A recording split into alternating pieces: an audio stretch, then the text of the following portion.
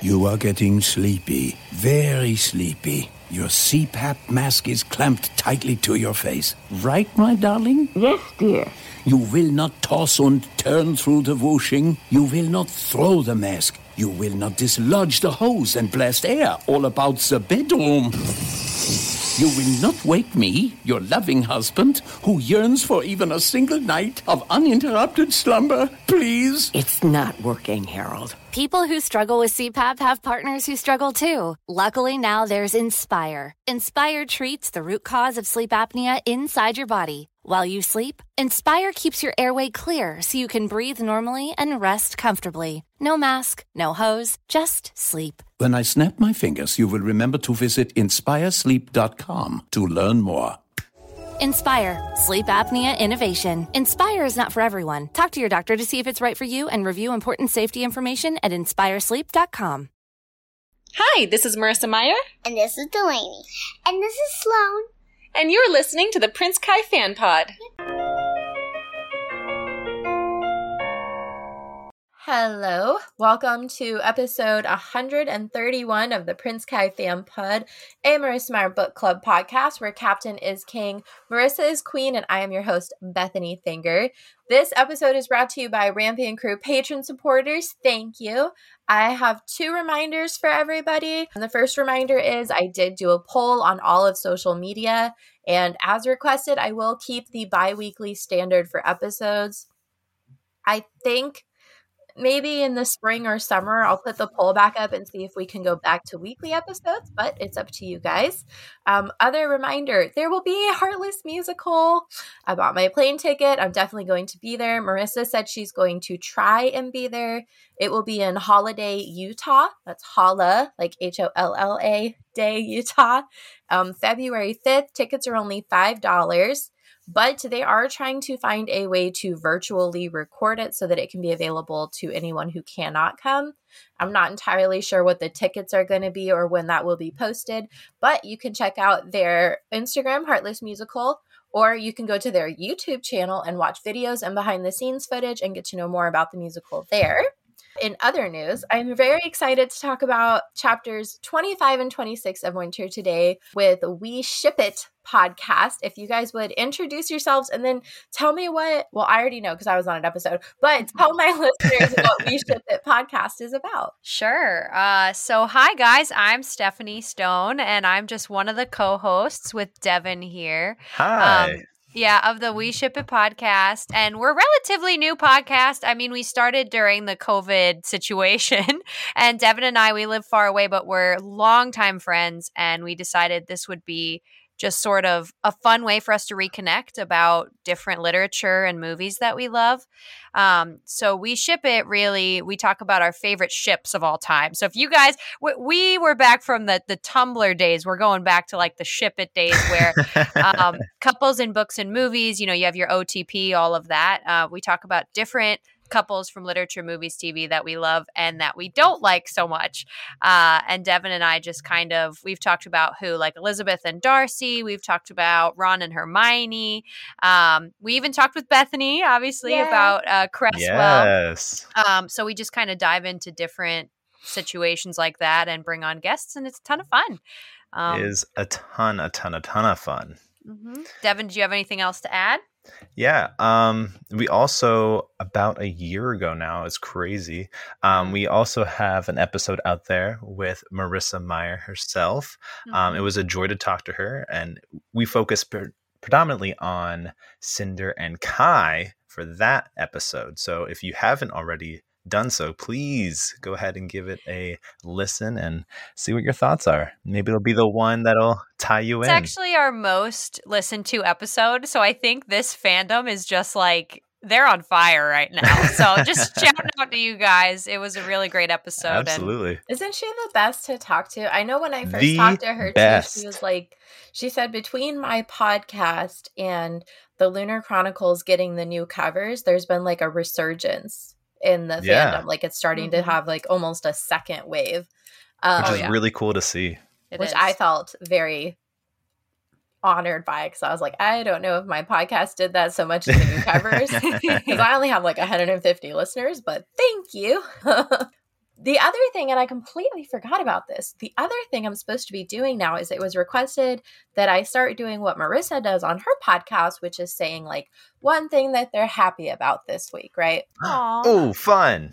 Something I am happy about this week. I did it. I'm done. I graduated. It's Yes. Girl, yes. Super exciting. Yeah, the graduation was phenomenal. It was wonderful to be there and to get to like walk across the stage. And I'm not gonna lie, I was a little bummed out. So not to brag, but I finished my entire bachelor's degree and master's degree and certification in less than 3 years. Whoa. I was top of my class, graduated with a 4.0, had 2 articles published while I was there. Give it to me. I won a symposium award. I got a popular vote award. And at the end of everything I've done, after all the work I put in, they're like, hey, the president of the university wants to take a photo with you after you graduate. And I was like, oh my God, this is amazing. This is like what all my work was for. I'm about to be like acknowledged for all of that. They wanted my photo because my husband is in the military and they wanted a photo op. Oh, God. I was like, after all the work I did, this is just for like a man to get credit from another man. Like, it's literally like a congratulations on all your hard work. But the reason we're celebrating you is because you're married. Hashtag rude. Nice. Yeah, Honestly. I was so upset. My husband was like, you're welcome. I was like, I'm really not. Like, I'm not. Yes, it's cool that I got this picture. It's cool that I got this picture, but I'm also bummed about the reason behind I it. understand. I'm like, man, after all, I wish he would have just been like, great job. This is why we want a picture. But instead, it's like, well, you're one of our first military spouses to finish this program. And we're really excited to have so much support for the United States Air Force. And I'm like, I mean, good on you guys. This is a great photo op for you. I'm sure military members are going to see this and be like, what a great school. But I definitely feel like all of my accomplishments were just clouded over by my husband and the fact that he's in the military. So I'm happy. Well, we appreciate all your accomplishments. Thank you. Yeah. I am happy I'm graduate. Like, I'm done. I have my degree. I have my certification. It's over. I can move on. I've gotten a lot of people that are like, are you going to get your doctorate? And I'm like, no. Heck no. Do you have any idea how much work this was? I am super duper done. I know. I'm currently working on my master's as well, and it is. Isn't it exhausting? A trip. People It's do a trip. not prepare you for master's programs. Yeah, no. Especially when you're working on the side and you have a personal life and you have everything else going on. Personal a podcast. That's a personal life. But no, it's fun. It's crazy, but it's a blast. And maybe in a little while I'll have you on another episode. And what's making you happy is that you graduated. Maybe. Oh, We that'll can be fun. We can be like grad school buddies, even though we didn't There you go go. to grad school together. What is making you guys happy this week? Ooh. Devin? You know what? What is making me happy? Making me happy that I'm counting down the days till Christmas break. Yes, sir. From school and from teaching, right? Because you're also a teacher. Yeah, I'm a teacher, and as much as I love my kids, they are also driving me up the wall as it is getting close to Christmas. Truth time, right? And I teach freshmen, and they are eccentric, and they have a lot of character, and they sometimes just need to bottle that inside them. Yeah. But they're a blast. So yes, I am looking forward to Christmas. I'm looking forward to relaxing. And I was just telling Steph before we got on here, like, I have so much grading and it's craziness, but it'll be okay. It'll be all worth it once we make it to Christmas and I can settle down. I can just enjoy my time with friends and family and all that jazz. So awesome. So for me, definitely also Christmas. I mean, I've been making cookies all month long for platters and stuff, but in reality, specifically today, I had my first physical therapy session, and it's like the least pain that I have felt. Like, I went through all the exercises and stuff, and all the pain is like gone. Woo-hoo! And that's what's making me happy right now. It's just like, I'm glad that there's a foreseeable future where I don't have neck pain. So nice. That's what I'm happy about. So I was That's actually super late exciting. today because as we talked about, I've finally gotten back into exercising and running again. And I'm actually just now running, but I used to run like 5 miles at a time, Whoa. 3 to 5 times a week. And the reason that I stopped running was because I busted my shoulder on a run. Ooh. Ouch. And then just went to Lazy Town. I feel. I mean, So, we all I miss definitely serious. feel you. Like, I've been there, and I'm super excited for you because, Thank like, you. getting to that point where it's like, okay, I'm starting to feel like a human being who can do things without breaking in half anymore is amazing. It truly is. And I've been feeling this pain, I want to say, since 2018. I had an injury and I didn't really realize Girl, how same. serious. Oh, no, wait. I know. No, Well, mine so- was 2019. Sorry. But 19? we were close. We were Yes. close to, like, injury buddies. Honestly, it's kind of funny, but I didn't realize how like long neck injuries last. I was like, oh, this will go away after a couple of days, and here we are, like 3 years later. I'm like, guess I got to go to physical therapy now. I didn't understand shoulder injuries. Okay, so for starters, I thought that I dislocated my shoulder. I actually like completely separated it from my body, which is apparently two totally different things. Heyo, no big So deal. I had to get surgery and have it like anchored back into the body so that it wouldn't go anywhere. But like when I first got injured, I was like, oh, I've seen TV. People like walk around after they get a dislocated shoulder and they're like 20 minutes later someone makes them like a makeshift no big sling deal. and they're totally fine. So I'm like, I just have to do that and I'll be fine. And it's like 2 years later and they're like, I think you need surgery. We're not making the progress we should be. And I'm like, what is happening? I saw Grey's Anatomy and none of them went through this. Like, I religiously watch Grey's Anatomy and this is not how it's supposed to be. But I think it's typical, right? Like TV kind of misprepares us for injuries. So I totally get what you're feeling. Life where it's in like, general, I thought this would be really easy, but it turns out I'm still struggling. Yep. Oh no. So yeah, that's what I'm thankful for this week. I'm super thankful for you because I know that you're like on the good path. And I wish we lived closer. We could do like some of this fun stuff together. I don't know if you like running, but I hate running, but like I'll do it. My husband used to run cross country. For you. Yeah, I did cross country too. He did, and I was a volleyball player, so I don't like long-term endurance stuff. I like quick. And he's like, just run. I'm like, I can't. It's one of those things where I'm like crying and like wheezing, and it's a struggle. Very nice. Running is like the only form of cardio that I enjoy doing. That's good. So I definitely want to get back at it. I know that my husband hates running.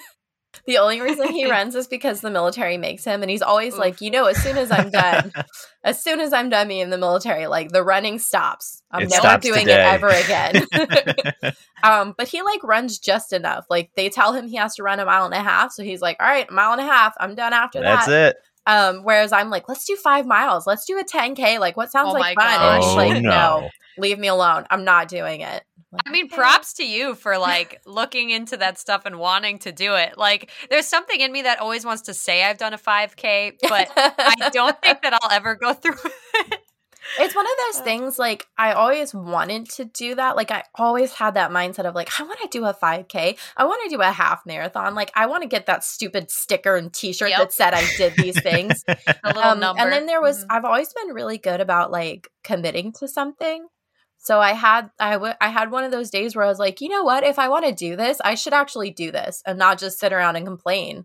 And then within like 6 months, I was running a 5K like 4 or 5 times a week. Nice. Good for you, man. That's great. But I mean, I've just always been able to do that. If I have the right motivation, I can do it, which is why I know that I have been lazy because I haven't done it and I could have, right? So but I've always been able to do that. My husband gets super jealous because, like, I'll just be like, you know what? I'm going to do this. And then, was it 2014? 2014, I was like, I think I'm going to be a vegetarian. And he was like, yeah. And I was like, yeah, I've been looking into it. I think it'll be fine. And he's like, okay. And when was 2014? 7 years ago. Oh my gosh. Nice. It was literally like the next day I was like, I'm a vegetarian now. And yeah. I don't know why I'm like that. No, that's great. Oh my gosh. I wish I could say that I'm like that about everything, but you can tell how little I care about something because I won't have that mindset. That's so funny. When you care, you really care. Right? Exactly. I mean, I have the podcast, right? Like, Yep. I was like, I could do a podcast, maybe. And I think it'll be 3 years in May. So Yeah, That's what is this, insane. 130 something? this episode? 131, is that not insane? That That's is seriously crazy. amazing. Like, good for you getting this far, because when we started, Devin and I were like, I don't know how long this is going to last. And we're just like happy to be hanging on after like a year and a half. Absolutely. We enjoy every moment. Yes, we do. I know that I've talked to people before and they're like, what's the hardest part about doing the podcast? And I'm like, one is schedules, because Yep. I work with different podcasters and Yep. authors and guests all the time. And so juggling schedules, especially mine, can be hard because I'm not the most reliable person. Stuff happens and I stay in my bed. And then just editing stuff on time. Like the recording is super fun. Oh gosh, I know It's that when you feel. have like 6 episodes that need to be recorded in like 3 days that it's like, oh, I let this get out of hand. Yeah, Why did I do this to myself? So Bethany is bad. so dumb. I hate her. Literally, as we speak, Bethany, I am late on our previous episode coming out. Let me look at my calendar. I am going out of town for the holidays, so I was like, okay, I got to record like jam pack, right? Yep. So I have 1, 2, 3, 4. I have 5 episodes waiting for me to edit them. Yeah. No big and deal. it needs to be done by the 19th. That's future Bethany's problem. Totally That's possible. future Bethany's problem. And I'm also like working on my book, so I'm like, I don't want to stop writing just to like edit. So I'm like trying to make things up. I'm like, okay, I know I need to do laundry, so I can edit an episode while I'm folding laundry tomorrow, and then I won't feel like I'm just staring at Audacity for an hour and a half. Right, Like, right. I'll feel like I'm accomplishing something. I told my husband, I was like, if I could find a way to edit while I was on my treadmill, I would accomplish so much. I would get so much done. Although that does sound a Honestly. little dangerous. No, that's the thing about editing. It's like it feels so tedious because you're just listening to your own voice and it's like, oh gosh. But so I've tried to like pair it up with other things now. Yes, or crocheting or Yes. Um, Something productive. something productive. Like I'm usually crocheting something. Right now I'm making my husband a Yoda doll. Oh, get out. Very cool. I'm super excited. I found this like ridiculously plushy soft yarn to use. Nice. And it's super squishy and soft, and it's difficult because I have a bunch of patterns and they all suck. So I'm just kind of figuring it out as I go. I'm just like, I'll just make one up. Well, is it Yoda or Baby Yoda? A Baby Yoda, sorry. Oh, Yeah, perfect. Baby Yoda. Grogu. Which is harder. That's awesome, though. Is it for Christmas? Are you allowed to announce it, or? It's just because he wanted one. Okay, I was gonna say, It's just like we he just wanted spoil something.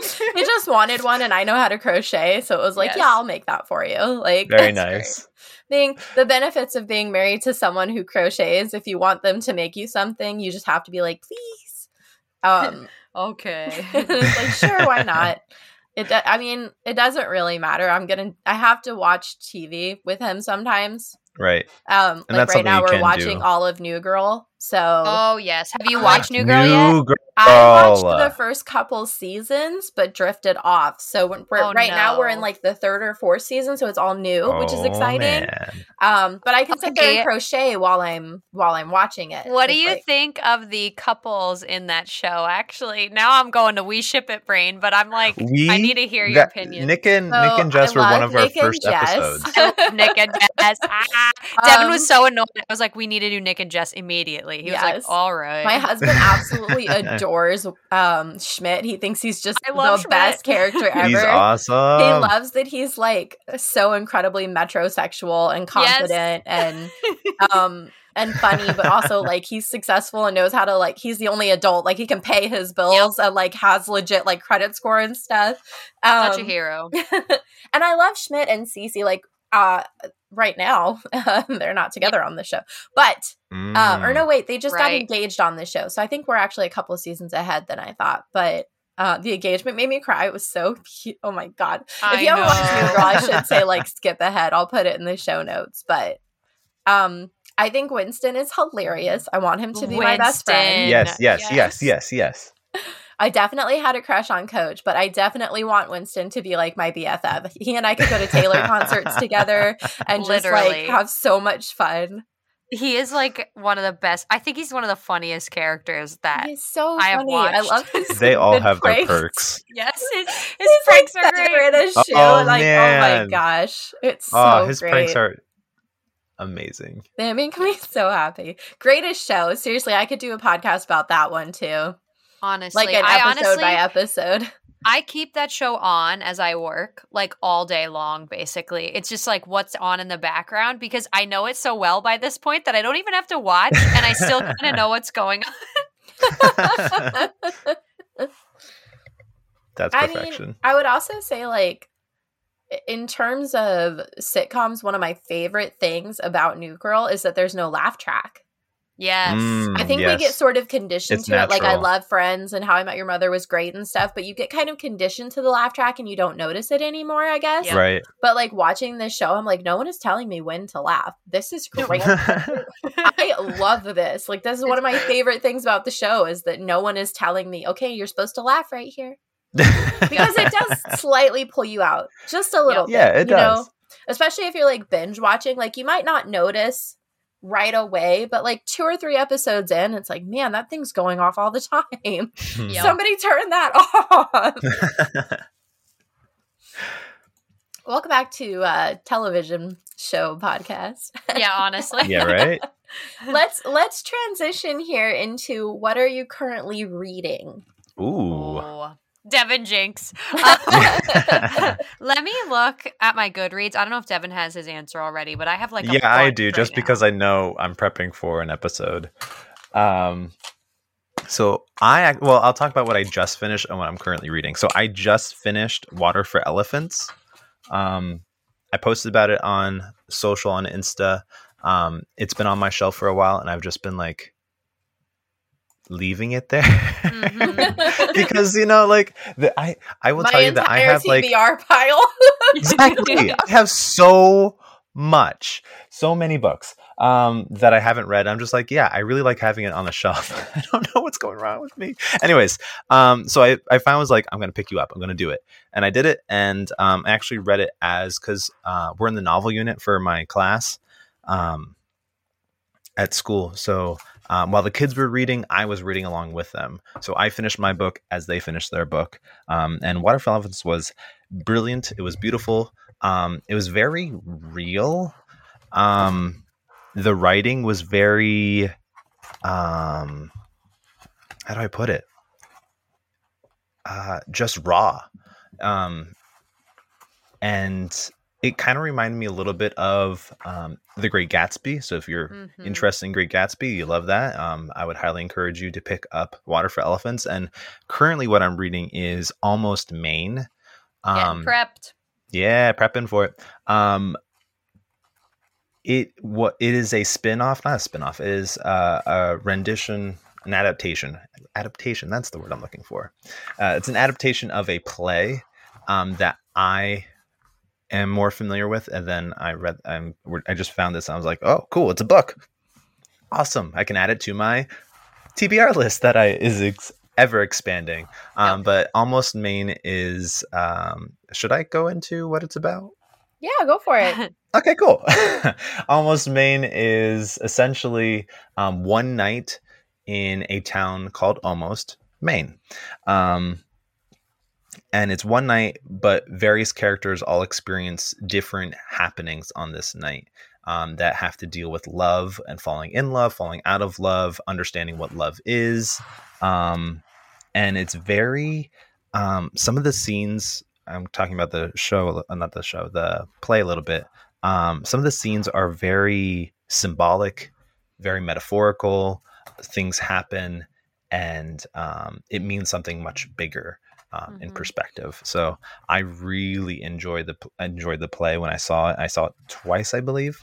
And I was like, Steph, we need to do this, especially during this time where we're in the winter feels, because it's set around winter time. So I'm looking forward to finishing it. And yeah, so if you haven't picked it up, I'm sure you could find a PDF of the script somewhere. But if you want to read the book, you can always pick up the book as well. Cool. And I'm supposed to be reading Almost Maine. But I'm not. The thing is, I have such a list. Like, I don't know if you guys are like this, but I start books and it takes me a long time to finish them because I start another book. Nope. No, I have I can't do anxiety that. if I start a book, I'm finishing it Same. before I touch anything Honestly, else. good Same. for you guys, because right now, let me read you this list of my currently reading on Goodreads. No, Steph, no. I feel like this is going to give me an anxiety attack. So I have The Return of the King, because every couple of years I go back to Lord of the Rings and I'm like, I don't remember every single detail, so I need to read the whole thing again. You want to hate me just a little bit? Do not say that you hate Lord of the Rings. I don't hate it. It's just too complicated for me. I think what it is, I genuinely think I'm too stupid to keep track of everything. It's like every time I try to read it, I'm like, when was that mentioned? And I was like, I get so caught up in the details and stuff. Yes. And I get so distracted and overwhelmed. And I'm like, this is too much work for me. Like, I need a more basic story. Yeah, I agree. I think fantasy in general is a very difficult genre to follow. Mm-hmm. Because especially they're if always there's a adding lot to of the story. rules. Like, that's why I'm not going to say, because I'm like, when was that rule established? And I have to, when I read the Cruel Prince series, I had a notebook where I was like, okay, I got to keep track of all these rules, because when they're mentioned in 2 books, I'm going to be like, what the hell? Well, what's crazy about it, we just did an episode on Aragorn and Arwen, and their entire relationship happens in the footnotes. So it's like, when a story has an entire relationship being described in the footnotes of a story, it's got too many details. So I'll give you that. So Return of the King, I've got Midnight Sun. I'm still working through. That's been a year in the making, guys. Midnight Sun is hard to get through. Talk about another book that's like got too much going on. I'm like, girl, it does not need to be this convoluted. I know. And so Devin and I need to do a Twilight series soon. And I'm really afraid of what Devin's going to tell me he thinks about Bella and Edward. Like, I'm not going to lie. If you need a guest for that, my sister Lindsay is like obsessed and she knows everything. Oh, sweet. Well, definitely. Like, we're going to need a lot of guests. Like once or twice a year, every year since she was like 16. Like, that Amazing. girl knows her shit. So if you need a guest, message me and I will hype up my sister. 105%. Because we're going to do, when we do the Twilight series eventually, we're just going to do all the couples from Twilight. So we're going to need several guests that are like Twilight nerds. So what else am I reading? So, there's also a book called Yes, Please by Amy Poehler. Amy Poehler, yep. Yes. And I've seen it just before. am obsessed with Leslie Knope. Like, Devin knows this. Yes. Obsessed with Leslie Knope from She is Parks Leslie and Rec. Knope, everybody. Yes, I am in love. So I was like, I got to read this book. I know it's not technically Parks and Rec, but she has some amazing insight. That woman, I don't know how her brain works as fast as it does, but as I'm reading, I'm just like, there's so much insight in here, and you're just a comedian. Like, you're brilliant. This is amazing. And I'm not usually a comedy fan, so like reading a little bit more about her life and what brought her to comedy is just super inspiring to me. Cool. But yeah, sorry, I won't give you more. There's about 3 more on this list, so I won't go through them. Literally, I can't. You give me so much anxiety, Steph. I give myself anxiety. I literally had my very first did not finish this year, and I still feel slightly guilty. Not guilty enough that I'm going to read it, but slightly guilty. No, what book is it? Like, are you not going to finish it? I'm not going to finish it. I can't. I just cannot. It's the Rapunzel Disney retelling. Oh, it's called What Once Was Mine, and it's where they change up the story a little bit. Yeah. It's not good. And I can't. It's not for me. I didn't like it. I actually had a friend, Drew from Slippers and Spindles podcast. His sister was reading it, so I messaged her, and she was like, "Well, let me know when you get to this part." And I ended up messaging her, and I was like, "Nope, I'm at 17%, and I can't do it. Not gonna get to that part. Sorry, no, I'm not doing it. I can't." She was like, "That's okay. I totally get it." I forced myself, and I was like, "Nope." And I even got an early copy on NetGalley, so I was like, "Oof." Y'all said to be honest. Very nice. Love it. My time, because I was an English major, my time in college, I hated having more than one English related course because they would always backlog with like several Reading. texts and readings and poetry, and I'd be like, my brain can't wrap my mind around the Scarlet Letter and like all these other texts. I was like, I can only read one thing at a time. Please stop doing this to me. I would get really frustrated when they're like, okay, just read chapters 1 through 5 until next week. And I'm like, do you know who your target audience is? Yep. Teacher? Like some of my because I'm a librarian, so some of my teachers were like, yeah, I used to tell people to just read like 1 or 2 chapters at a time, but no one listens, so just do whatever you want. And I'm like, well, at least you understand your target audience. At least you're honest now. If you hand me this book, I'm not doing 2 chapters a week and calling it Squaresies. Look at that. Very nice. So listeners will be very happy to know that I am currently reading the Court of Thorns and Roses series for the first time. Which has been... I've seen a lot about it. I haven't really looked into it. I've gotten so much noise about, like, why haven't you read this yet? I can't believe you haven't read this yet. So I am finally reading it. I'm like 60% through the first one. I do really like it. The audiobooks are good, too. I'm kind of going back and forth between the audiobooks and the print, because I can cut out, like, 3 chapters on the audiobook while I'm going for a run. Right, so exactly. I'm not going to miss that opportunity. So it is really good. It's Fae, which, like I said before, I'm not good at, but this one doesn't have as many rules. So that's good. That's a plus. That's good. A huge plus. I will say, so far, a lot of the rules are crap because within like 5 chapters, it'll be like, that's not a real rule. And I'm like, well, you convinced me it was before. Don't lie to me. What do I keep track of? That's funny. But yeah, there's quite a few books in that. So I'll be reading those for a while, and they're pretty chunky too, right? Yeah, the first one's not so bad, but then like the second one is even bigger, and then the third one is even bigger, and yeah. Very nice. So yeah, I'm kind of hoping. I'm not in school right now, so heyo. I'm kind of hoping that I'll be able to read more. I'm still working on my book, so that's going to take up time. I'm writing this article for the American Library Association magazine right now, so that's taking up some time. Cool. Very nice. But yeah, it'll be cool if they publish it. It's one of those things where they're like, can someone write an article on this? And I'm like, sure. And they're like, thank you. And then I'm like, but are they really going to publish it? Are you doing anything with it? Because what if it's crap? Like, what if I write this article and they're like, well, we can't publish this. Like, this is not good, girl. But we'll see. So I'm working on an article for them about graphic novel literature. Ooh, very nice. Send that our yes. way. That sounds interesting. Big advocate for graphic novel literature. I could do an entire presentation on it, and I did. In 11th grade at our school, they get to one of the reading options is The Dark Knight or The Dark Knight Returns, or one of them.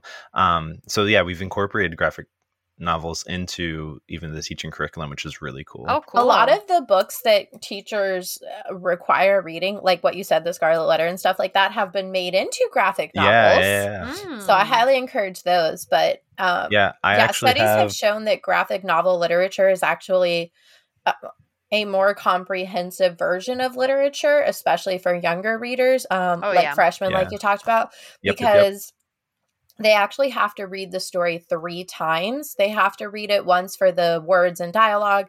They have to read it once for the images and pictures, and then they have to combine all 3 of those elements. And so in order to do that, they're actually reading the story 3 times per page as they go through the book, which means they're absorbing quite a bit more of the story than just words on a page. Wow, that's interesting. Yeah, there's also some studies that show creating lifelong readers is better with graphic novels. I'm sure as a teacher, Devin, you're kind of aware of this, but a lot of times kids go from Dr. Seuss, where it's nothing but pictures and rhyming words, and then within like 3 years, we expect them to read The Hatchet. Yes. With barely anything to transition in the middle. And so graphic novels are fantastic stepping stones in between those types of books, as are books like some other books I would recommend in that sort of genre. One of my favorite books to recommend is the Magic Treehouse books, because there are a few. It's very small, and they do have some illustrations throughout. So, I seriously, I I've could go always on and enjoyed on and them. on about graphic novel literature. Yeah, and it's really so I hope to do a lesson with them because we're doing Romeo and Juliet in our next unit when we come back from winter break, and obviously we're going to be reading Shakespeare, but we're also going to be reading the English American Standard Translation, whatever they call it, and then we're also going to be hopefully. I'll take a look at one scene or two scenes with the graphic novel of it because I have a copy of that as well. So I'm looking forward to incorporating that. Novel, I don't know which one you have, but the one by Gareth Hines is absolutely beautiful. Really? No, I think I have just love it. The No Fear Shakespeare version. Oh, the No Fear one is good too. Yeah, there's one by Gareth Hines, and it's more kind of middle grade. Okay. Like 12. Age is 12, but reading levels is probably 7 to 9. Right. But the artwork in it is so now, if that makes sense. Like it's the kind of modernized. Current, yes, like it's kind well, not necessarily modern in terms of like what they wear, what they look like or something, but like the artwork has a theme and style like what we're used to seeing now, especially in like fan art and anime and stuff like that. Nice. So it's very appealing to kids because especially if you don't tell them that it's written by an old white guy from like 1500. But it's very appealing to them because it just seems like any other graphic novel. Yeah, that's really cool. Yeah. I actually, one of my kids, this was a couple years ago, one of my kids was struggling reading Romeo and Juliet. I was like, well, how about you take this home and just like read 2 scenes and see what happens? And he comes back the next day and is like, I read the whole act. So that was really cool. And I think that graphic novels are great for that because like even kids who don't like to read don't have to read, if that makes sense. Yeah. Yep. Like with a graphic novel, you can just look at the pictures and you'll understand a fairly large portion of the book. Yeah, and that's what makes it so appealing to them because they understand a fairly large portion of the book, but they know they'll get more if they read. And so they're motivated to read to fill in those blanks. Yeah. But before I make this a graphic novel literature podcast, let's talk about some Fan Art Friday. Also an amazing thing, right? So this is by Kat Adara, who is an incredibly talented artist. She also did all of the artwork for the Lunar Chronicles coloring book. These are from, yes, she's so talented. She's amazing. This is stunning. Wow. It really is gorgeous. So this is she actually made book sleeves for the Lunar Chronicles, and this is the one that is from, so you can look them up, they're absolutely gorgeous. This is the one from Winter, and it's Winter and Jason with Artemisia in the background and that starry beautiful sky. Jason has his ponytail. Thank you, Kat. Love the tiny ponytail. His little tiny little thing there. Yep. You know what? I just cut off all my hair, and that's about the size of my ponytail. So it's accurate. It almost has like that Padawan kind of feel to it. Yes. And I love his uniform. It looks super great. Yes, and her dress. Oh my God. Gorgeous. Seriously, I'm in love with this whole thing. Honestly, yeah, I love the detail of her scar too. Very nice. Yes, it literally looks like it's twinkling.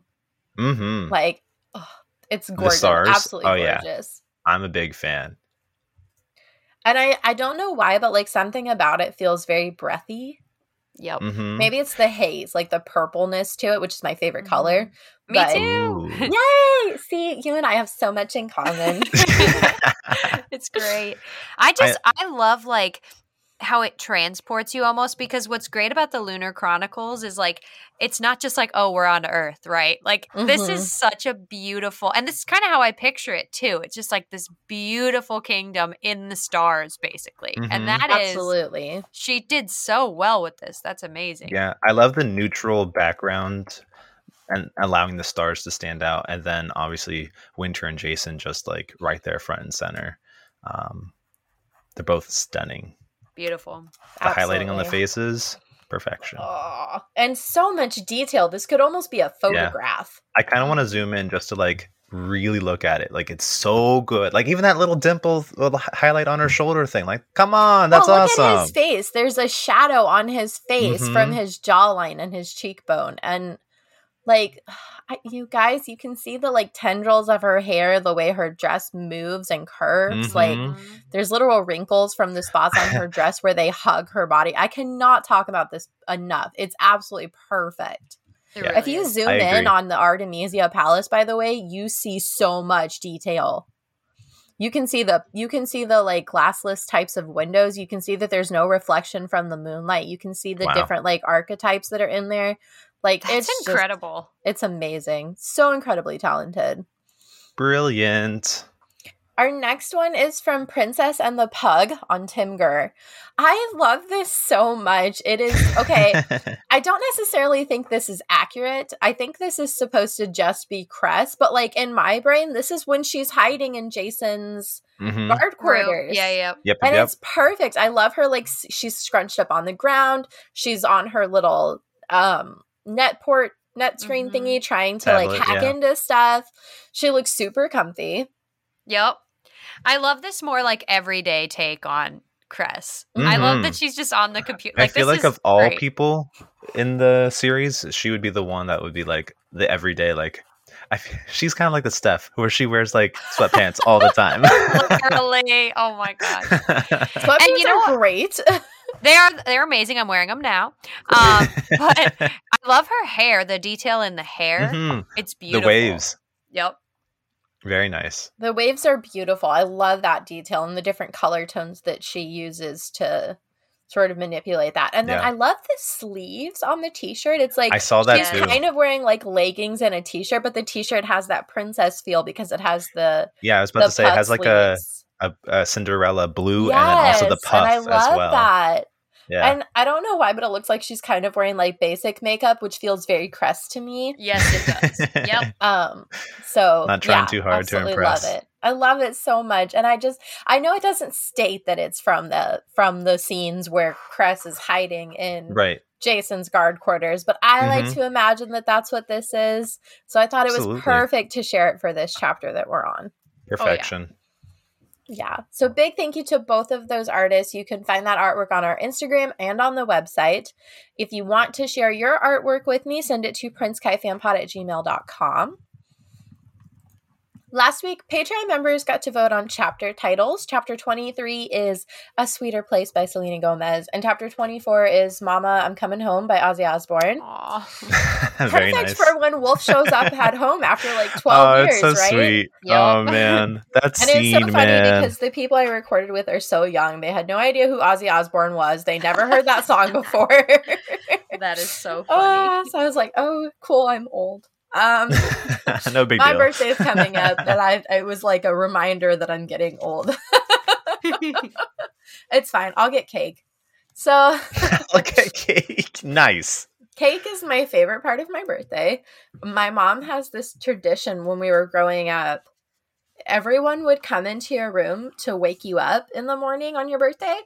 And they would all wake you up by singing happy birthday. And the very first thing you did before you even rolled out of bed was you blew out your candle and you got to have a cupcake for breakfast. Yes, I want that tradition every day. Yep, all the time. It is like one of my favorite traditions that my mom started. I think That's everyone should do it with their kids, their partners, your roommates, whoever. I just love that. Like before you even yawn or get upset and hit the snooze button or go pee, like you have cake. Just cake in your face. I accept that every day. And everyone, like, the first thing you do is you get to make a wish, and everyone is singing happy birthday. And, like, there's just something, like, so magical about waking up that way. I love that. It, like, sets the tone for your birthday. Like, you are about to have a badass day. You woke up with cake. Heck yeah. Cake. Yes. Literal cake for breakfast before you even brush your teeth. It's fantastic. Are you more of a chocolate or vanilla person? I am a chocolate person. Heyo. A chocolate cake, or do you like chocolate icing? Both. Both. Person. Yeah. But I'm also like, one of the things people hate about me is that I don't like caramel. What? I can't stand caramel. Oh, if you want to hate me more, I also hate ketchup. Get out of here. I can't stand either one. Even the smell of ketchup, I'm like, ugh. Really? I didn't even notice that ketchup has a smell. If you don't like it, it has a smell. That is probably true. If you don't like something, you find reasons like to and not like my it. husband will get me every once in a while. Like the other night we were at a party for his work and they had pecan pie and I was like, oh, I've never had pecan pie before. And he was like, try it. And I took a bite and I was like, it's not too, oh my God, is that caramel? And he was like, yup. Yes, ma'am. That is great. He was like, you didn't notice it on the very first bite. And I was like, I noticed it pretty quickly.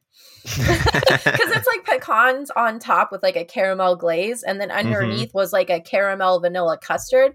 I don't like vanilla or caramel. So I was like, well, the pecan part's not bad, but there's something on top of the pecans that's gross.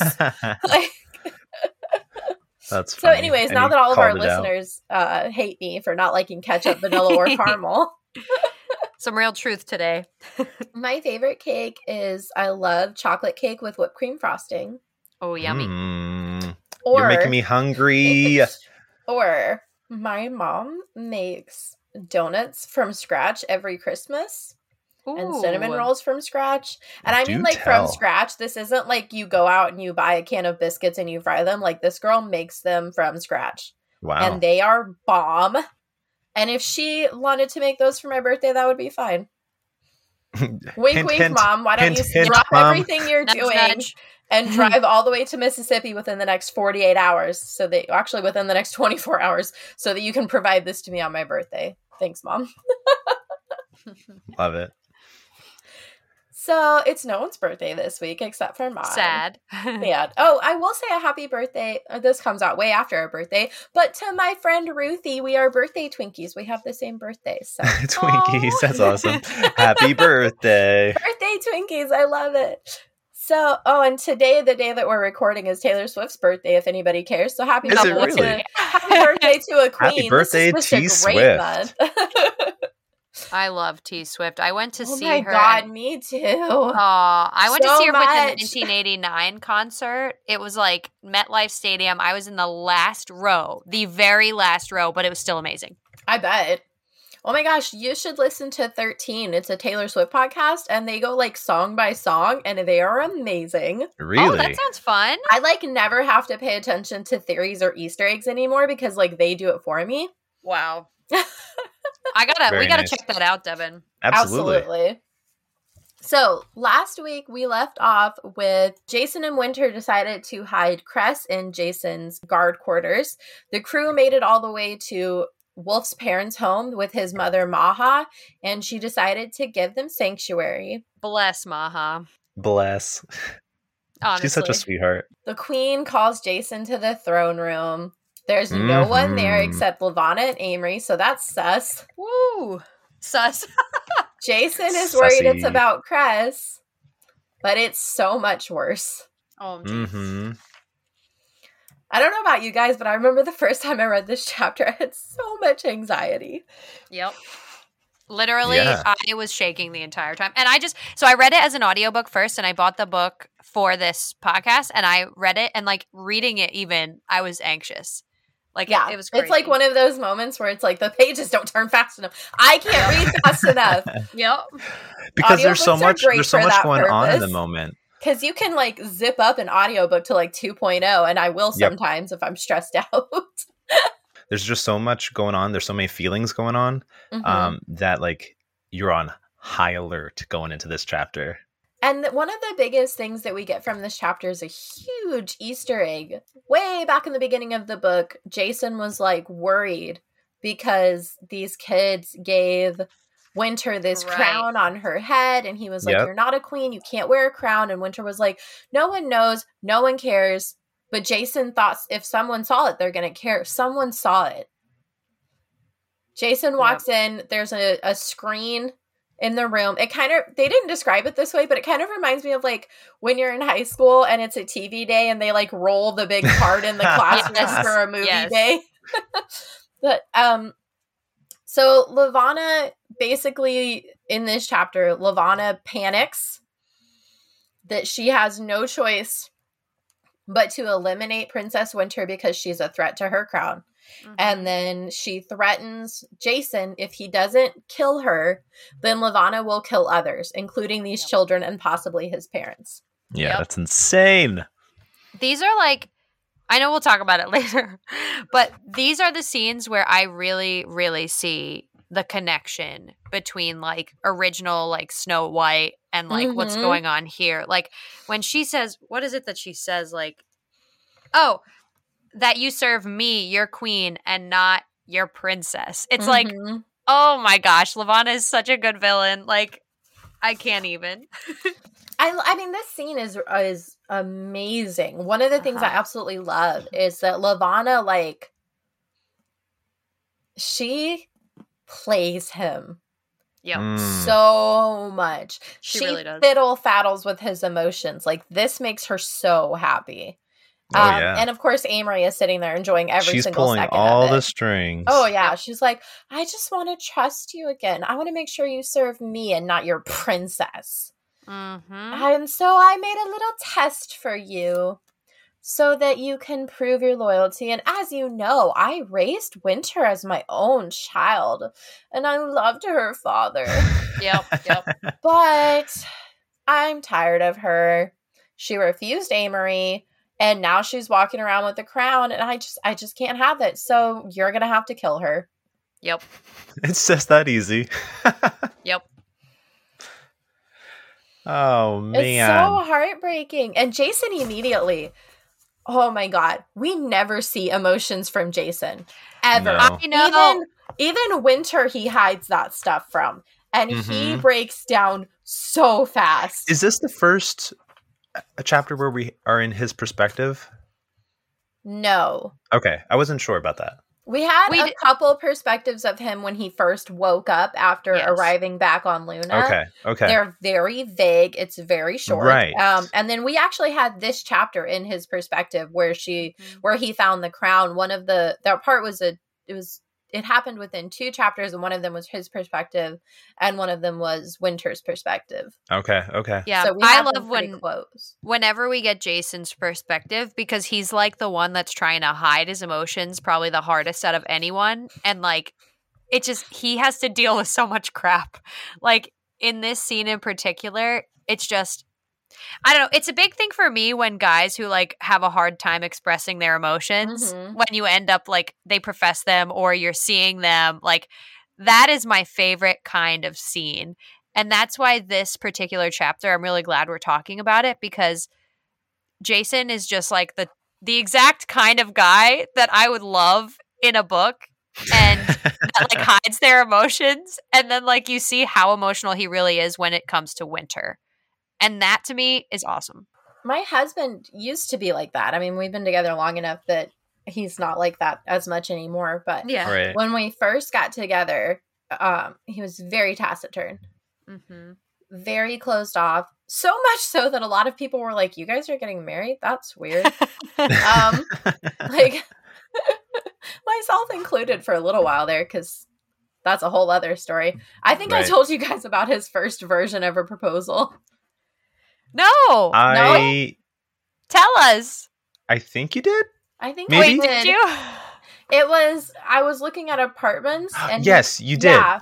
Yeah. And he said, do people move in together before or after they get married? And I said, some people do before and some people do after. And he thought that meant we were engaged. So he told me. And then when I questioned him, he was like, you don't want to marry me? You said that you loved me. Why wouldn't you want to marry me if you love me? Like, so my husband is one of those people, like, you shouldn't have to say it. It should be a given. Yep. He says that stuff a lot now, mostly because I like whined about it for so long, because words of affirmation is my love language. Right. But, 10 years ago, yes, this was my husband. Like, admitting my feelings sounds hard. I'll just be like, you're pretty. But this scene, I think I'm going to insert the audiobook because Rebecca Soler does amazing. But she's amazing. Where he is begging for her life. Oh my God. It breaks my soul. He's literally begging. I know. Please, I'll make her marry you. Yes. Like, she'll be useful. I promise. Like, No. Oh, it's so heartbreaking. Crushing. It kills me so much. No, he whispered. Lavanna raised an eyebrow. I mean, my queen. He cleared his throat. You can't. He looked at Amory, who was half smiling, pleased with this decision. Please, ask her to marry you again. I'll talk to her. I'll make sure she agrees. She can still be useful. It's a good match. She's just nervous. And this is when Lavanna sort of does what she knows will never bring him back. Mm-hmm. She says, sure, Winter can live. Who should die in her place? How about these 3 innocent children? Yep. Or maybe your dad, or maybe your mom, or maybe all of them, and then I'll have Jericho kill the princess anyways. And oh my gosh, you guys, when Jason is thinking back to when they were younger, and he's like, what was it that he says? Let me look. Oh, he's like, he remember wanting to protect her even then, even before he knew how much she needed protecting. He also remembered trying to steal a kiss from her once, only once, when he was 10 and she was 8. She laughed and turned away, scolding him, "Don't be silly. We can't do that until we're married." How freaking I also cute is love little that Winter? scene because, like, for one, it gives us a little bit more backstory about Jason and Winter, Yes, how he it really does. does feel about Yep. her. Even But before two- we read the prequel. Right. But 2, I think this is exactly how brains work. Yep. You're constantly thinking about other things, and in this moment, it wouldn't surprise me at all that he would have memories of Winter bubbling up like that. I feel like I do that sometimes. The most random things. I'll smell something, I'll see something, it makes me think about something else, and I kind of transport back for 2 seconds, because that's all it takes to remember something like that. Oh, and then absolutely. You come back. So yeah, I just absolutely love that was included, not only to give us insight, but to show us how Jason thinks. Yep. So that is kind of where we leave this chapter. Yeah, I'm a fan of this entire piece. Winter, Jason very reluctantly agrees to kill Winter. But he's obviously not very happy about it. He can't let Jericho be the one to kill the princess. Jericho. Oh, Gross. God, I hate Jericho. The worst. He's right up there with Amory and Lavanna. Just son of a bitch. So what was your song choice for this one? Okay. Who would you like to go first? What'd you say, Devin? Who would you like to go first? Oh, anyone. Go ahead, Steph. Okay, so I picked Elastic Heart by Sia, but I think it's like not, I'm the kind of person who like the mood of the song and the music video goes into my decisions too. So with this one, have you guys seen the music video for Elastic Heart by Sia? I don't think so. I don't think I've seen it. Okay, look it up, because so it's Shia LaBeouf and then this young like dancer, and like they're fighting it out, and it's just like they're fighting because it's like the person's heart and the person's mind like fighting it out. And I feel like in this moment we can see Jason's true turmoil of struggling with his heart, because his heart has been elastic for so long. I mean, he's had to just bend to the whim of this queen. And he still hasn't lost his love for Winter and his protectiveness over her, even though the queen is just trying to make his life a living hell.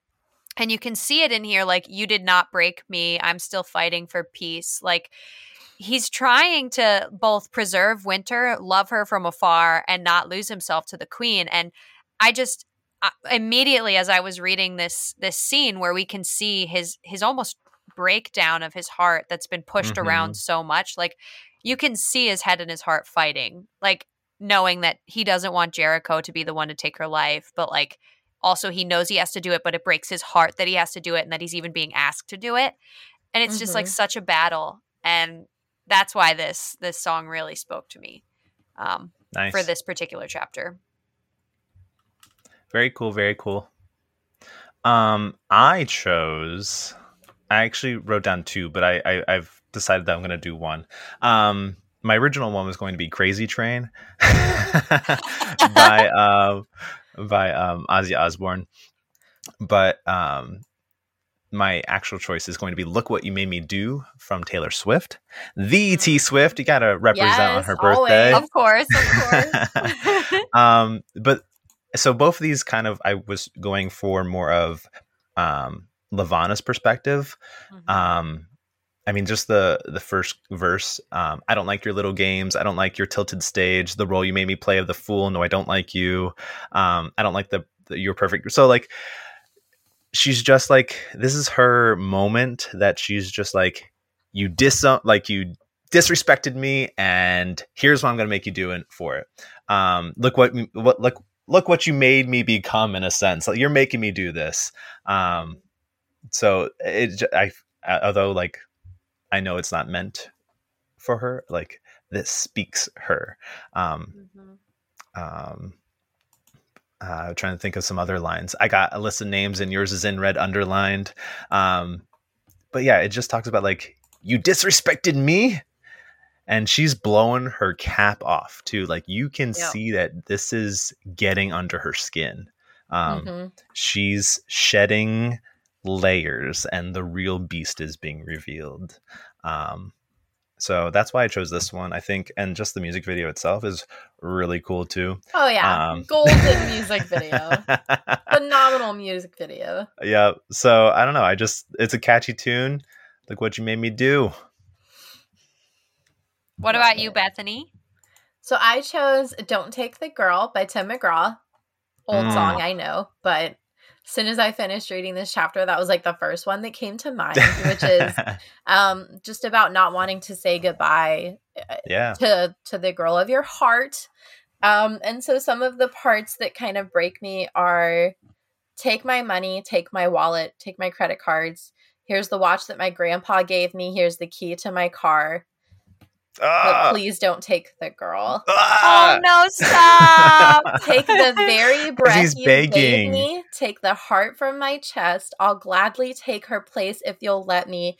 Make this my last request. Take me out of this world, God, but please don't take the girl.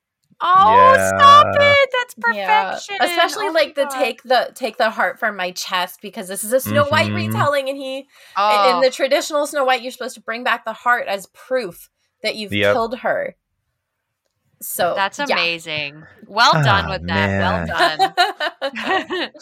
So listeners, Patreon members will get to vote on which one of those songs wins for the playlist. What about your chapter quotes for this one? So I chose, just like with Winter, he had been sure the best way to protect his loved ones was to pretend he didn't love them at all, so they could never be used against him, just as Levana was using them now. So it shows like his hopelessness in that he has been trying to stifle every emotion that he has for all of these years to make sure that like his loved ones are protected from her craziness. But it's sad to like watch. Like the last sentence of that, just as Levana was using them now, it like shows like, well, I guess it was all for naught. Like she ended up figuring me out and manipulating me. And it's just like a devastating moment for him. And I think it really explains Jason's perspective and like why he is the way he is. So that's why I chose this one particularly, because this chapter is all about Jason and like his past with Winter and what his motivations are and all of that. Nice. The one I chose is She Was Psychotic. This he known, of course, but he never seen her vanity and greed and envy and flame in her like this. She's become irrational, and her anger was directed at Winter. No, Winter and Celine. It just shows that it's Winter and Celine that's really driving her apart. Like, she knows that it's coming, and her brain is on and firing a million parts a second, because she's just antsy, and her vanity and greed are finally coming through, and it's just showing how insane she is becoming over this whole situation. So this is like almost the start of that whole situation, because it builds throughout the entirety of this book. And this is a pretty chunky book. This is isn't this the biggest one of the set? Yeah, it's crazy how much is packed into this one novel. And you really see it developed through the character of Levana and how she's meeting her own downfall. What about you, Beth? I chose It Would Make No Difference to Try to Deny He Cared for Winter. I mean, it kind of goes with both of your quotes that he didn't want to reveal that he cared about Winter. He didn't want to reveal who was important to him. And then like with Devon's quote, all he remembers about her sometimes, like all he can think about is how they did almost kiss. Right. They could have got in another life, maybe they would already be getting married. But he can never deny that he cares for Winter. Not when everyone in that palace watched them grow up together. Yep. So the only thing he can do is to try and make it seem like it never bothered him. But there's only so much you can do to protect yourself in this kind of a society. And he could never distance himself enough that Levana wouldn't pull at these strings. Because even if part of Levana was like, he doesn't care about his family, she was still going to play that card. Mm-hmm. Yep. Because there's that 1% that he might care about his family. Exactly. Or that he might just care about human life in general. That he might not want 5 people to die. Compared to the one. Compared to the one. And this is something like my husband and I talked about this when he read this chapter, because I was like, I don't know what I would do. And he's like, I don't know what I would do. And I have to make those types of decisions. Like he doesn't have to because he's in the Air Force. But they, there's that mindset of like service before self. So the military comes before your friends, your family, your loved one, anyone else. And that can be a very hard thing to accept when there are certain situations that come about. And would he have to make this decision? I mean, probably not likely. We're not in that kind of state of war, and he, does computer programming for the United States Air Force. So it's not like he's on the front lines or anything. But it's just this mindset of like, could you? If you were told either kill the woman you love or even just one person that you care about, it doesn't even have to be the woman you're in love with. Like someone that you care about, or you can kill both of your parents and 3 children. I mean, it's an obvious thing that, like, of course you want to save 5 lives instead of 1, but how could you do it either way? I know. Right. That's so hard. Yeah. Ay. Levana's wicked, wicked queen. The worst. Wicked, wicked queen. These days, more authors are including mental health content in their books. But do you ever wonder how accurate some of this stuff is? Or do you ever read something where you know the author just gets it? I'm Elise. And I'm Priscilla. And we are Novel Feelings, a podcast where we discuss mental health issues in fiction novels. We are psychologists and book lovers, and we have a lot of opinions. So look for Novel Feelings wherever you get your podcasts. Now, back to your show. So chapter 26, we're in Cress's perspective. What a shift.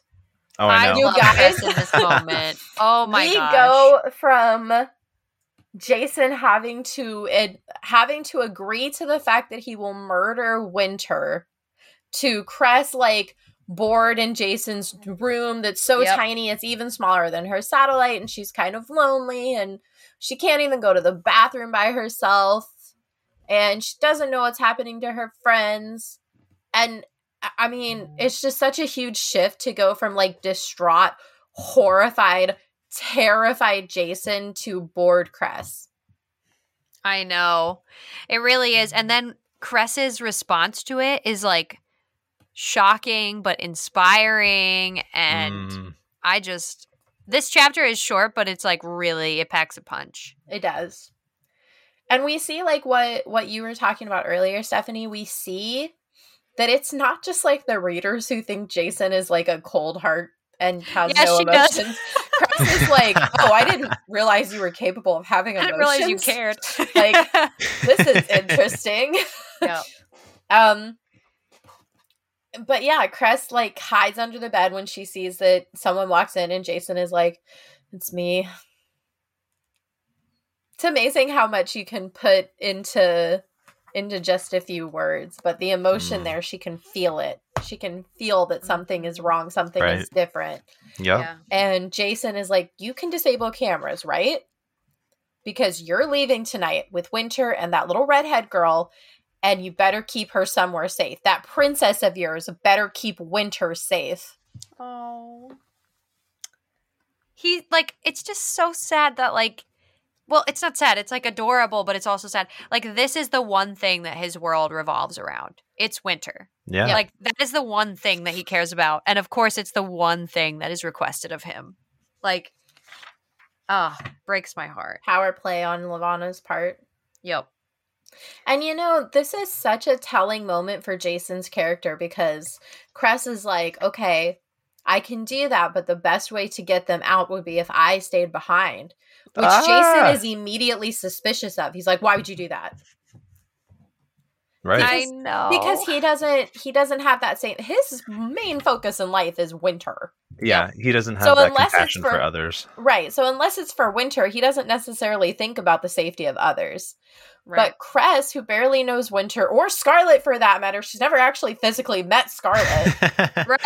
Right. But Cress, who cares so much for other people, they literally haven't crossed paths yet. The only time that Scarlet and Cress have interacted at all. Oh, through the video link chat. When she was hiding under the desk. Yep. That's the only interaction they've had. That's insane. And Cress is like, I'll stay behind so they can get out because this is how I can repay them for everything they've done for me. Mm-hmm. And it'll keep her other friends safe too. It's such a brave moment for such a girl that we've seen that she's not necessarily skittish, but like, she's new to life and we've seen her grow up almost into this like confident woman. And it's like, this is the moment where we're like, hell yes, Cress. Like, you're doing it. You have reached the pinnacle Cress moment. Mm-hmm. And that's actually, well, we'll talk about my quote later, but that's why I chose that quote, because for me, this chapter is less about what Jason's thinking of doing and more about the choice that Cress makes. Absolutely. Mm-hmm. And the confession from Jason, he knew that Sybil had Cress locked away in that tower for over a year and he never helped her. What did we just talk about him being sort of self-serving, that he only thinks about others in connection with winter? Yeah. Heartbreaking. And wait, does he say that? In theory, like, what could he have done? I don't know. Probably not anything that wouldn't have also gotten him killed because he's a guard with no powers. But he never even thought of it is what matters. What matters is that it never occurred to him that he could have or should have done something. Never crossed his mind. No. Well, the power of him saying it, though, when he did not have to tell her that is a real moment for Jason. Absolutely. Like, he's asking for this girl's help, and then he's like, I just have to be honest with you. Like, I didn't help you all this time, and I knew. And it's just like, obviously it's heartbreaking for Cress to hear. She's brave nonetheless, but for him, it's like, you did not have to tell her that. So it's a real moment of growth for Jason, too, I think. Mm-hmm. He just realizes that there is such a thing as compassion and empathy, and that you can reciprocate feelings for people that you don't have a direct line to. Yeah. Why do we think Jason has this personality trait when he was raised by, like, we read Ferris, we saw that his parents were like kind and very emotional and loving. And even his relationship with Everett, who was kind of like an uncle to him, was loving and kind. So where do we think this version of Jason's character came from, that he sort of closed himself off so much that he can't even empathize for another human being properly? Yeah. I thought it was probably in his guard raising. Training. Yeah, whatever he would. Well, seeing what Levana can do, like, probably scares the crap out of anybody. She murdered her own husband. Yeah. The only person she ever loved, if you want to call their relationship that, but the only person she ever even remotely cared about, and she murdered him for her own gain. Mm-hmm. Yep. There's not, I mean, you don't get much darker than that. Nope. And this is just a tactic for himself. It's to protect himself, but it kind of backfires and doesn't allow him to connect to other people. We see his journey throughout the entire novel of him grow as an individual and experience like, oh, I can be someone that just wants to help somebody out without any personal gain in the situation. I think he's never had a reason to question that personality trait before. Right. And this is the first moment where it's like, wow, okay, that's cool. He's never been challenged on it. No, because nobody has, called him out on him before. Right. Especially when they live in a very selfish world that revolves around Lavanna, and they have and they have very little voice in the whole situation, and they just do what is required and asked of them. And what else are they going to do, right? Right. Yeah. You can't do anything. You were chosen for this role for a reason. You have to accept it. So it ends with one of my favorite quotes in the entire series to ever exist. Ever. I will protect Winter with my life. Second only to her, I promise to protect you too. We've seen what he's willing to do with his life. Yep. We've seen how far he's willing to go to protect Winter. To pass that protection on to Cress is to basically guarantee her safety. Yeah. That's an extremely selfless moment because he's not doing it to serve Winter. He's getting Scarlet out of there. Why? Because he needs someone to help Winter get out. Exactly. Yep. And because it'll make it easier because no one's going to protect Scarlet later, but he doesn't care about that. He needs someone who can get Winter out. Let's get that girl out of that cage. Can we just say it?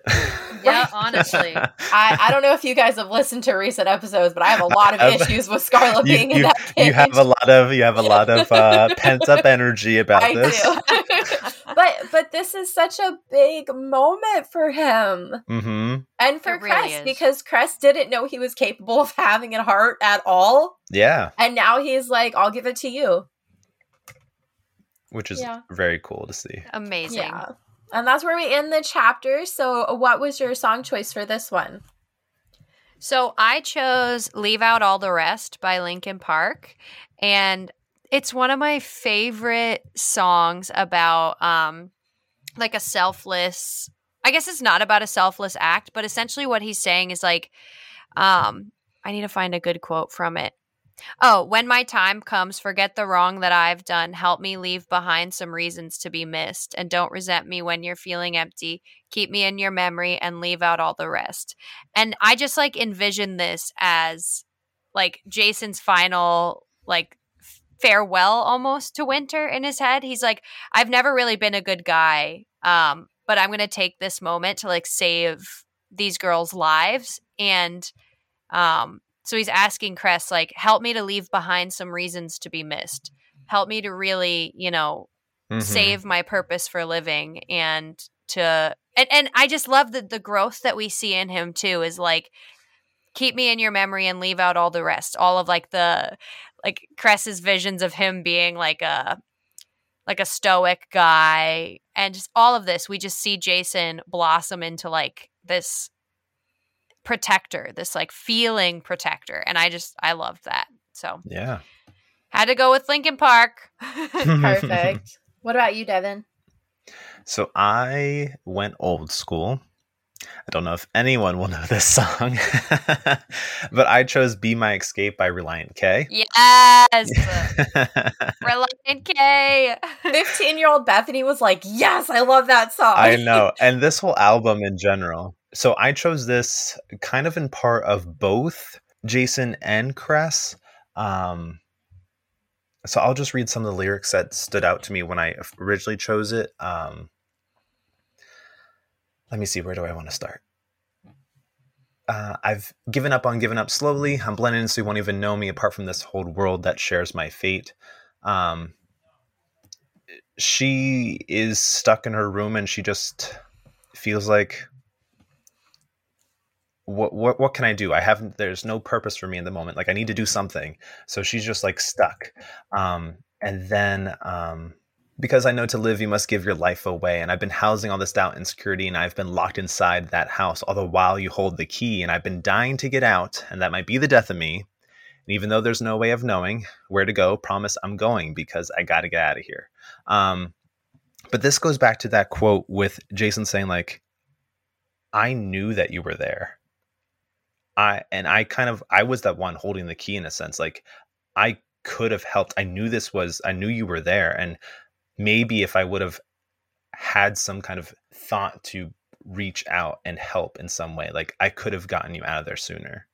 But he's the one that is like really just dangling the key and not sure what to do with it. But then we have the whole chorus where it's like, I got to get out of here. I'm begging you to be my escape. So now we finally are. This goes with Scarlet, and it goes with Winter, and even Jason. Like, I'm begging you, please let me help these girls get out of here. I need you to be on my side. I need you to help me do this. And even though I held this key over your head for so long, I need you to also. I'm just blown away and grateful that you want to also stay behind to help my girl escape. Aww. So heartbreaking. Also one of my favorite bands. I love the callback to them. Which to Bury Us or The Hatchet was like my emo heart song. Oh, heck yes. Oh, man. We had an emo like phase, the sitting in the friend. dark, laying on the carpet, like listening over and over again. I will be listening to this album later on this week for sure because of this. Yeah, absolutely. I already want to go like blast Witch to Bury before I have like a run again or something. Like I'll just listen to that on repeat for my next run. There you go. So I chose Getaway Car by Taylor Swift for obvious reasons. T-Swift. Mm-hmm. But if we're going to take it back, I also chose a song by Mayday Parade, also old school. Mayday! I chose Ocean and Atlantic, one of my absolute favorite songs. Some of the lyrics have to do with Cress. Some of the lyrics have to do with escaping. The very first line of the song is Jessie says she's been here for 1,000 days. 1,000 days to her that just don't mean a thing. And that reminds me of 7 years spent in a satellite. Mm-hmm. Yep. She finally gets out of the satellite only to be trapped on the Rampion for weeks at a time and now trapped in Jason's room. Nice. But what a she's life. done it so long that it just doesn't mean anything anymore. Hey, she spent a lot of time out in Africa, okay? She did. She did. Which there's another line about her singing. And Cress is always singing, so I love that. But the chorus, first of all, the beat of the chorus is killer. If you're on a run, this is a great one. It's on my running playlist. She said she'll run until her feet don't touch the ground. And as the waves carry me out, keep listening. She'll never make a sound. So keep it coming and the details quiet. She's like the ghost that keeps you up all night. And she'll be a secret you can keep. Keep me. So much of that has to do with like all three of them. Jason is going to keep her a secret. Mm-hmm. Cress is sort of keeping everyone a secret. She's keeping all the details to herself, and she's basically a ghost hacking into this system, and nobody knows where the Phantom Menace is. So just crazy. One of my favorite songs. I love that we both went old school for this one. Makes me super happy. Yep. Yeah. And I love that it talks about like that secret, and we don't know yet what Jason has planned, but it's gonna go down. He's gonna do something, yeah, and it must be good. Mm-hmm.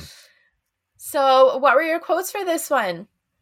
Oh, mine was, she was growing confident in her decision. She would stay behind to give Winter and Scarlet the best chance for escape. Because like I said, like, yes, this is a story about Jason and his growth and then his decision. But really, for me, it was like amazing to see Cress. What I love is that she was growing confident in her decision.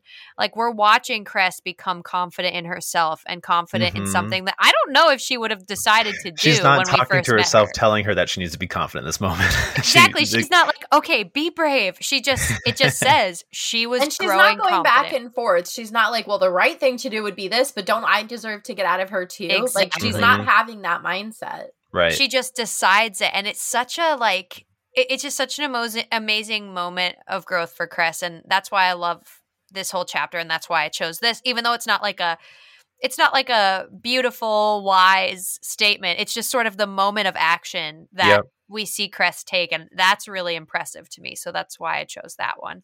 Love it. Perfect. Mm.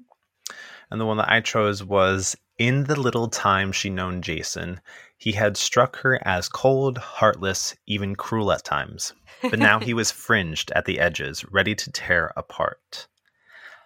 And why I chose this one because she's seeing a new side of Jason. Yep.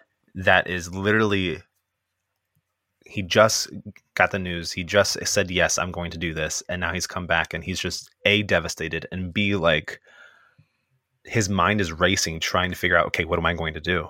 So he's literally, I'm sure his hair's crazy in a mess. His bun, his pony bun is like His all little messed man up. pony bun.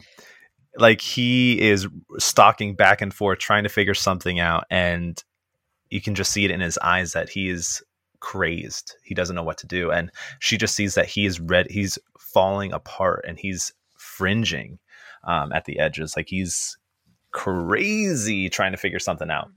So I love that she's just seeing a new side. Like usually he's cold, stoic, and doesn't show emotions. And now he's like overloading emotions. So that's why I chose this one. Perfect. So mine was, I will protect Winter with my life. Second only to her. I promise to protect you too. I talked about it earlier, but this is a beautiful, heartbreaking moment for both Jason and Cress. It is.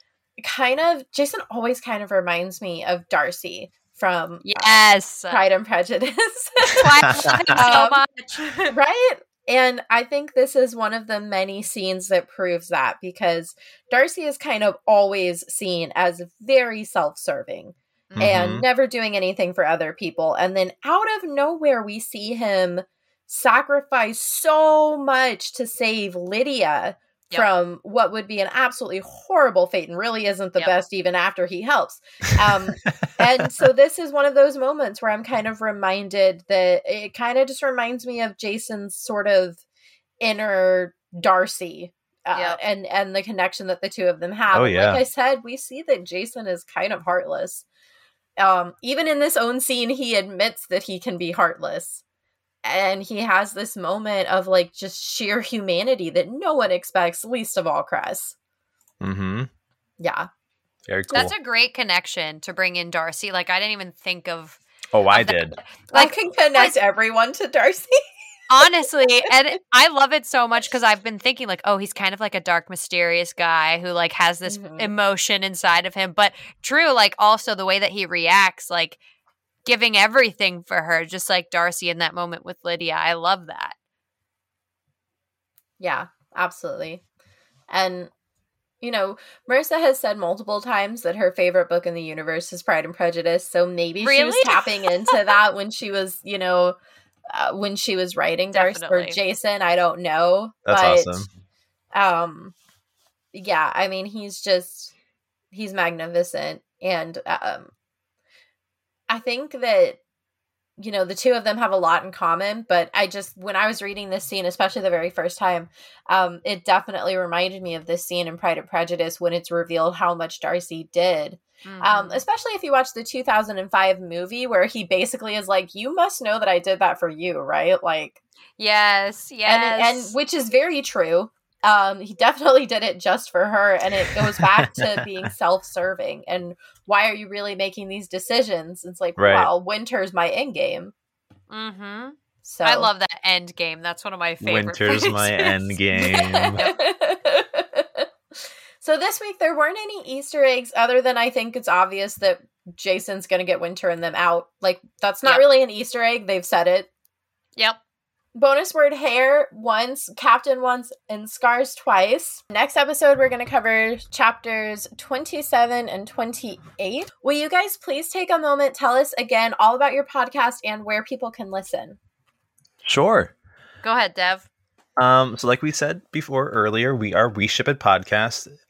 It's run by Steph and I. We are best friends who take on couples from the universe of literature and movies and TV, and we decide whether or not we approve of them, whether or not we ship it. Whether we approve, I love that. And we always try and that is guests. Ultimately what you're doing when you say yes or no to each ship, right? Like, you're saying Exactly. whether or not you think we're this just is being valid. judgy. Yeah, we're just being judgy old biddies, really. But yeah, we have guests on all the time. We actually had Bethany on a little bit earlier where we talked about Cress and Thorn. So if you haven't listened to that one, you can check it out. Steph, am I missing anything? I think not. Yeah, just definitely engage with us on Instagram. I know we have a lot of different social media, but Devin is amazing. Like, he Get makes outta here. graphics and all this fun stuff. They're And beautiful. thank Thanks. you. So And good. we just loved the Instagram podcasting and bookish community. Like, it's so great. it's so amazing. So if you're on Instagram, please engage with us because Yes, we please. constantly want comments. We would for the love to get to podcast know or you. guests. Yeah. So thank you guys. It was exciting. This was fun. I'm so Yeah, and happy you to can have listen you. I to hope us we can do it wherever as again well. sometime. And Oh, we should. if you ever do any other Marissa Meyer characters, I really hope that if she's not available, I am.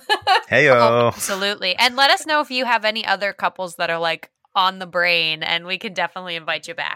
Anything from Vampire Academy or Bloodlines. Great. Please read those and then speak to my heart. Speak to my heart.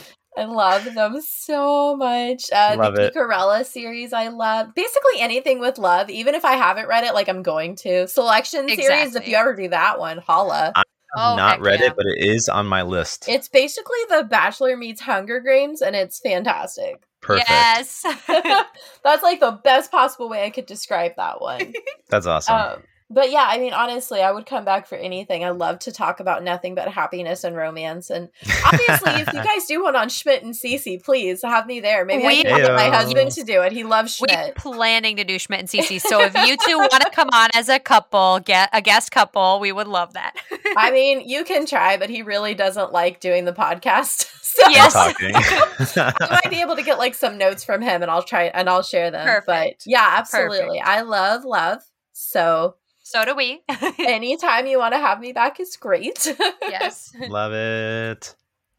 So thank you both for being here. Listeners, thank you for listening. Do not forget to check out the Heartless musical because I'm super stoked for it. Like I said, I'm going to be there. Last I heard from Marissa, she emailed me a few days ago. She's going to try to be there. So super cool. duper Exciting. I'm really Have you heard any of the hoping for music from it? Not yet. Okay. But that's exciting. They have little video by the time this episode comes out, maybe, but they have a YouTube channel and their Instagram has been posting videos like crazy. It's been blowing up.